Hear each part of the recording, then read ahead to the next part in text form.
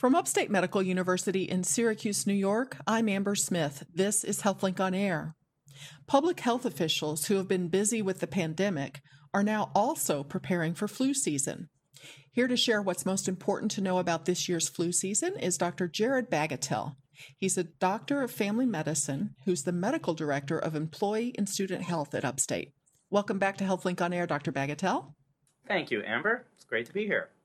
Well, let's talk about why the flu vaccine is so important this year. As we've spoken before, the flu vaccine is important every year.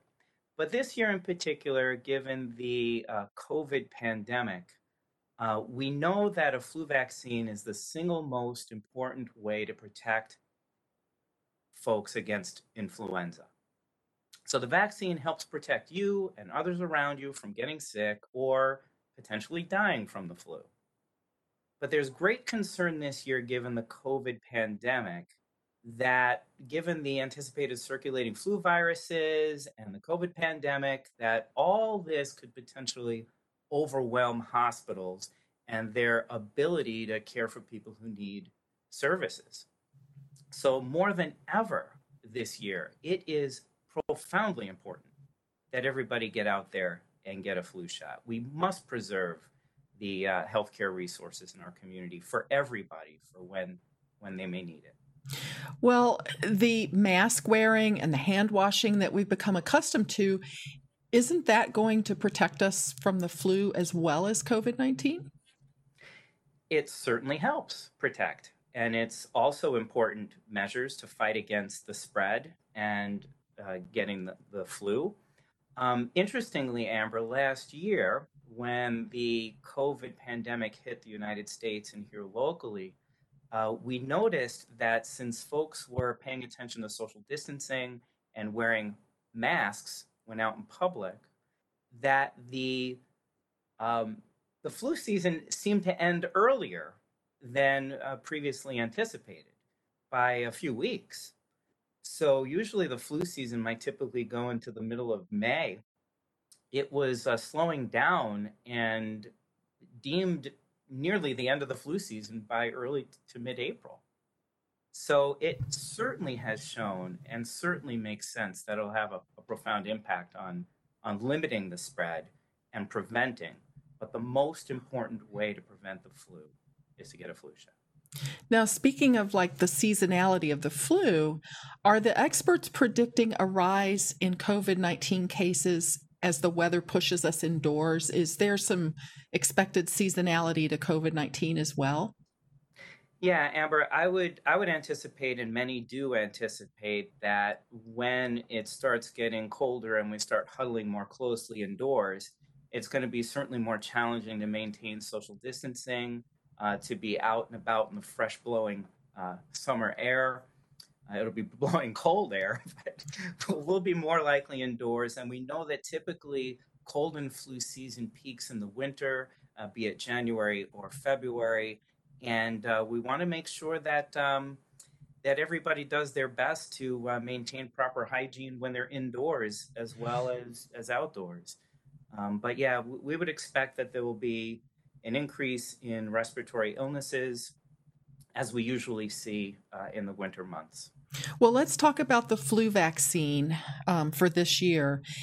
Is there anything in it that's going to help protect us from COVID-19, or is it just for influenza?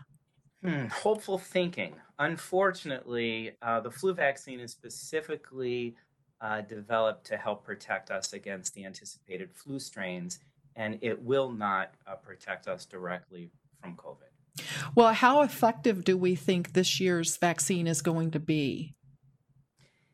It's always difficult to predict. And we know that the vaccine is being produced where they did some updates to the viruses that are in the vaccine itself in anticipation of what may be potentially spreading.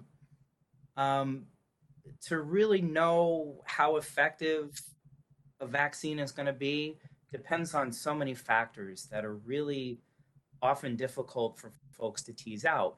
But primarily, it depends on the individual and the individual's age and health status and when they may have gotten the vaccine, as well as how good the match is with the vaccine. So you put those two things together, we're not quite sure how effective the vaccine is going to be. We do know that studies show that flu vaccines can reduce flu illness by 40 to 60% among an overall population of people who get the vaccine during flu season. And we know that even a rate of 40% effectiveness can significantly reduce the number of flu cases, hospitalizations, and death related to the flu. So when the scientists were working to develop this year's flu vaccine, that was during the beginning of the pandemic, right? Or they were well underway when the pandemic became apparent. Did that impact or make it harder for them to develop the flu vaccine? It doesn't seem to have. They, I'm sure, have been keeping their ear to the rail and keeping to their task, which is protecting folks from seasonal flu. And it didn't seem to, in that the CDC reports that the flu vaccine manufacturers are projecting as many as 195 to 197 million doses of flu vaccine to be available in the US for this year. That is an incredible amount of vaccine when you pause to think about it. And it's even an increase from last year's record, which was 180 million doses manufactured. So I expect there'll be plenty of flu vaccine to go around. That's good that there won't be shortages. Now, can you tell me, is it available only as a shot, or is there a nasal spray alternative? Sure. This year, there is approval for the nasal spray alternative. And I know when we've spoke over the years past, there were a couple of years where the nasal spray vaccine was on hold, primarily out of question regarding its effectiveness and perhaps its consistency with the delivery system given each individual person. But this year, it's available. And folks might think about it as being maybe easier than getting a shot. It certainly may seem less daunting than getting a shot. But it is a unique vaccine in that it is a live vaccine compared to the flu shot, which is an inactivated or a recombinant vaccine, meaning that it can't get you sick. The nasal spray won't get you sick, but it's important that it's only indicated for healthy, non-pregnant people between ages 2 and through 49. It's not to be used during pregnancy. It's not to be used for people who may have weakened immune systems. So if anybody out there is considering a nasal flu vaccine, I would strongly advise that they review this with their personal healthcare provider before going out and doing so. Well, that leads me to my next question about who needs to get a flu shot this year. As with every year prior, the CDC strongly recommends that everybody over age 6 months of age get the seasonal flu vaccine. Pregnant or not? Absolutely. Okay. Absolutely. Yes. And how soon should we be vaccinated? Because we want the vaccine to carry us through the whole season, right? Can we get it too soon? That's always a question and concern that people raise. It's hard to predict when peak flu season is going to arise. But if we go by history, and assuming that history often repeats itself, we're looking at a peak again, January, February. The flu vaccine in a generally young and healthy person is to be sustainable and immunity sustainable through the flu season. Older folks may not be able to have that longer standing protective immunity. And for that special reason, Amber, folks older than age 65 should talk with their personal health provider about getting the high dose vaccine, which is to give them the coverage and the extension of coverage that they need. But the CDC recommends that by the end of October, everybody should have received a seasonal flu vaccine. So we're looking at September and October. Get out there and get the flu shot while it's available, certainly before you might get sick with anything that might further delay your ability to get a seasonal flu shot. Get it while it's available. get it as soon as it's available, and realize it takes 2 weeks for a person to build immunity. So get it before you get sick. This is Upstate's HealthLink on Air. I'm your host, Amber Smith, talking with Dr. Jarrod Bagatell. He's the medical director of Upstate's Employee and Student Health, and he's also a doctor of family medicine. Now, I'd like to go over the symptoms of influenza compared with the symptoms of COVID-19. If our community's potentially facing both of these viruses, how would we tell which one we have if we start feeling sick? Yeah, so it's a great question. A lot of folks are asking it, and a lot of folks are experiencing symptoms as well, and they're concerned. What do I have going on, doc? What is it? It's not so easy to clinically distinguish between flu and COVID, and testing may actually be needed to better delineate. We know that both are contagious respiratory illnesses. They're caused by different viruses. And there's such a variation on the theme of the presenting symptoms, from no to mild to moderate to quite severe, as we've seen with respect to COVID recently across the news. It's also concerning because people may have a period where they're not symptomatic as yet, but they can be contagious. And that's a concern. So for flu, that could be up to a day before you start to show symptoms. And for COVID, it could be up to a couple of days before you start to show symptoms. So if a person starts to show symptoms, some of the symptoms that COVID and flu share in common, again, this is very generally speaking, very broad stroke, generally speaking, because there are so many variations on themes that we've seen. But generally in common, both the flu and COVID will present with a dry cough. And both COVID and flu often, but not always, present with a fever. So if you have a cough, particularly a dry cough, one that you haven't been used to having for any other explainable reason, and a fever, then that could be a suspect for either flu or COVID. COVID folks who have the COVID virus may develop shortness of breath and rapid breathing that sometimes occurs. And that doesn't generally happen with flu unless you have an underlying pulmonary condition such as asthma. Flu, very commonly, we've spoken about in the past, is folks have reported they know the exact minute they began to feel sick. It's often an abrupt onset with body aches and fatigue and headache. And those are common with the flu, but not as common with COVID, although sometimes they occur. And the one, what we call pathognomonic, it's a big word, one of the hallmark or telltale symptoms that I may have COVID-19 is this loss of the sense of smell. So if you're in respiratory illness season as we're coming up, and you start to develop a dry cough, a fever, and you may be a little short of breath more unusually than so, and you have a loss of sense of smell, it's a high likelihood you've got COVID. Well, between the two, influenza and COVID-19, which is more dangerous?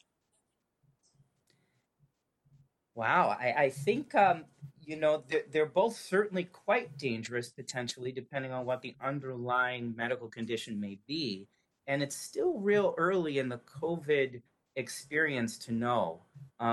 We do know that there are a lot of folks who may have mild cases of COVID. We're detecting lots of folks who are asymptomatic and shown to have COVID, where they never develop symptoms or the symptoms are ever so mild. And it wouldn't necessarily be dangerous for them, but it certainly would be dangerous for somebody who is vulnerable. So they can both cause serious illnesses. And even though there's a lot to learn, at this time, it does seem as if COVID-19 is more deadly than the seasonal flu, but it's really too early to draw any absolute conclusions given the current data. Time will tell. As more people are infected and more people have mild illnesses, we'll be able to gauge the seriousness and the dangerousness of this virus. For someone who maybe doesn't have underlying health conditions but is infected with either the flu or COVID-19, what would you recommend in terms of treatment if they're able to sort of ride it out in their home? What do they need to have ready to help them make that time a little more comfortable? Yeah, assuming a person's generally healthy and they're otherwise fit and they know to not have any other concerning underlying medical conditions, it's always good to have some acetaminophen, which is the big generic word, often mispronounced even by me, for Tylenol. So having some generic Tylenol on hand to help with any aches or fever can certainly help folks get through some uncomfortable symptoms of flu and or COVID. And short of that, generally speaking, there's really no routinely recommended over-the-counter medication for colds and flu uh, as a general rule or better than one or the other. It's so hugely commercialized that coming up on the season ahead, the commercials will drown us with what one should do if one feels sick. So I've always sort of heard, fluids and rest. Is that sort of, do you start with that? Absolutely. Listen to your body. Stay in tune with your body. Be familiar with how it routinely behaves and responds to illnesses. And absolutely take care of your body. The time to get rest is as often as you have opportunity to get rest so that you are in as good a shape as you can be before you might get sick. But certainly when you are sick, it's important to get appropriate rest, appropriate fluid hydration, uh, diet. All those things will be even more important should you get sick with any of these viruses. Are there any warning signs that we need to be looking out for that we shouldn't ignore that would either tell us, get to the hospital or at least, call your physician? Yeah, Amber, that's a great question, and it's so important for listeners to know that it is so important to know their personal health and their personal health situation, as well as the resources that they're going to have available to go to should they become sick. But generally speaking, again, folks who have special attention to some personal health matters, health history, including underlying medical conditions like heart disease, lung disease, like COPD, which is chronic obstructive pulmonary disease, or asthma, diabetes, weakened immune system. These folks need to be on a higher level of alert because, as they may have experienced in the past, respiratory illnesses can develop quite quickly and quite severely in folks with underlying medical conditions. Generally speaking, I would advise, Amber, that anyone who experiences severe or progressive shortness of breath, uncontrollable coughing spells that might interfere with one's ability to breathe or eat or drink, maintain hydration, or cause faintness, those may likely be signs of more serious complications going on and more concerning disease processes.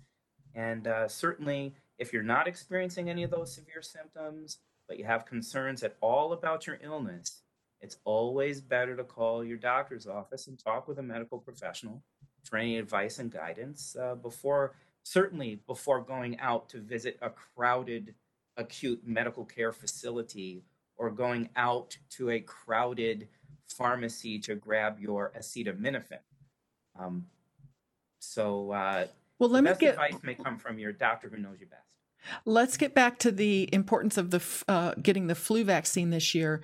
If a person contracts influenza, is that necessarily going to make them more susceptible to COVID-19 because they're weaker and that sort of thing? It's a really good question, and there certainly could be lots of discussion and debate. We don't know for certain, but we do know that when you get kicked and your system's otherwise at risk or experiencing inflammation for other reasons, it may make us certainly more susceptible to getting kicked harder should we be insulted by another infection or disease process. So it may not necessarily make us more susceptible to contracting COVID, but it may certainly make us more likely to develop more serious illness after being exposed to COVID, because we've already been kicked once. You certainly don't want to get kicked twice. And my advice to everybody listening is to go and get your flu shot and to continue practice safe public health measures to keep you protected and wearing your mask and social distancing, washing your hands regularly and not touching your face, and getting a flu shot. Well, we certainly appreciate the reminder. Thank you to Dr. Jarrod Bagatell, a doctor of family medicine who's the medical director of employee and student health at Upstate. I'm Amber Smith for Upstate's podcast and talk show, HealthLink on Air.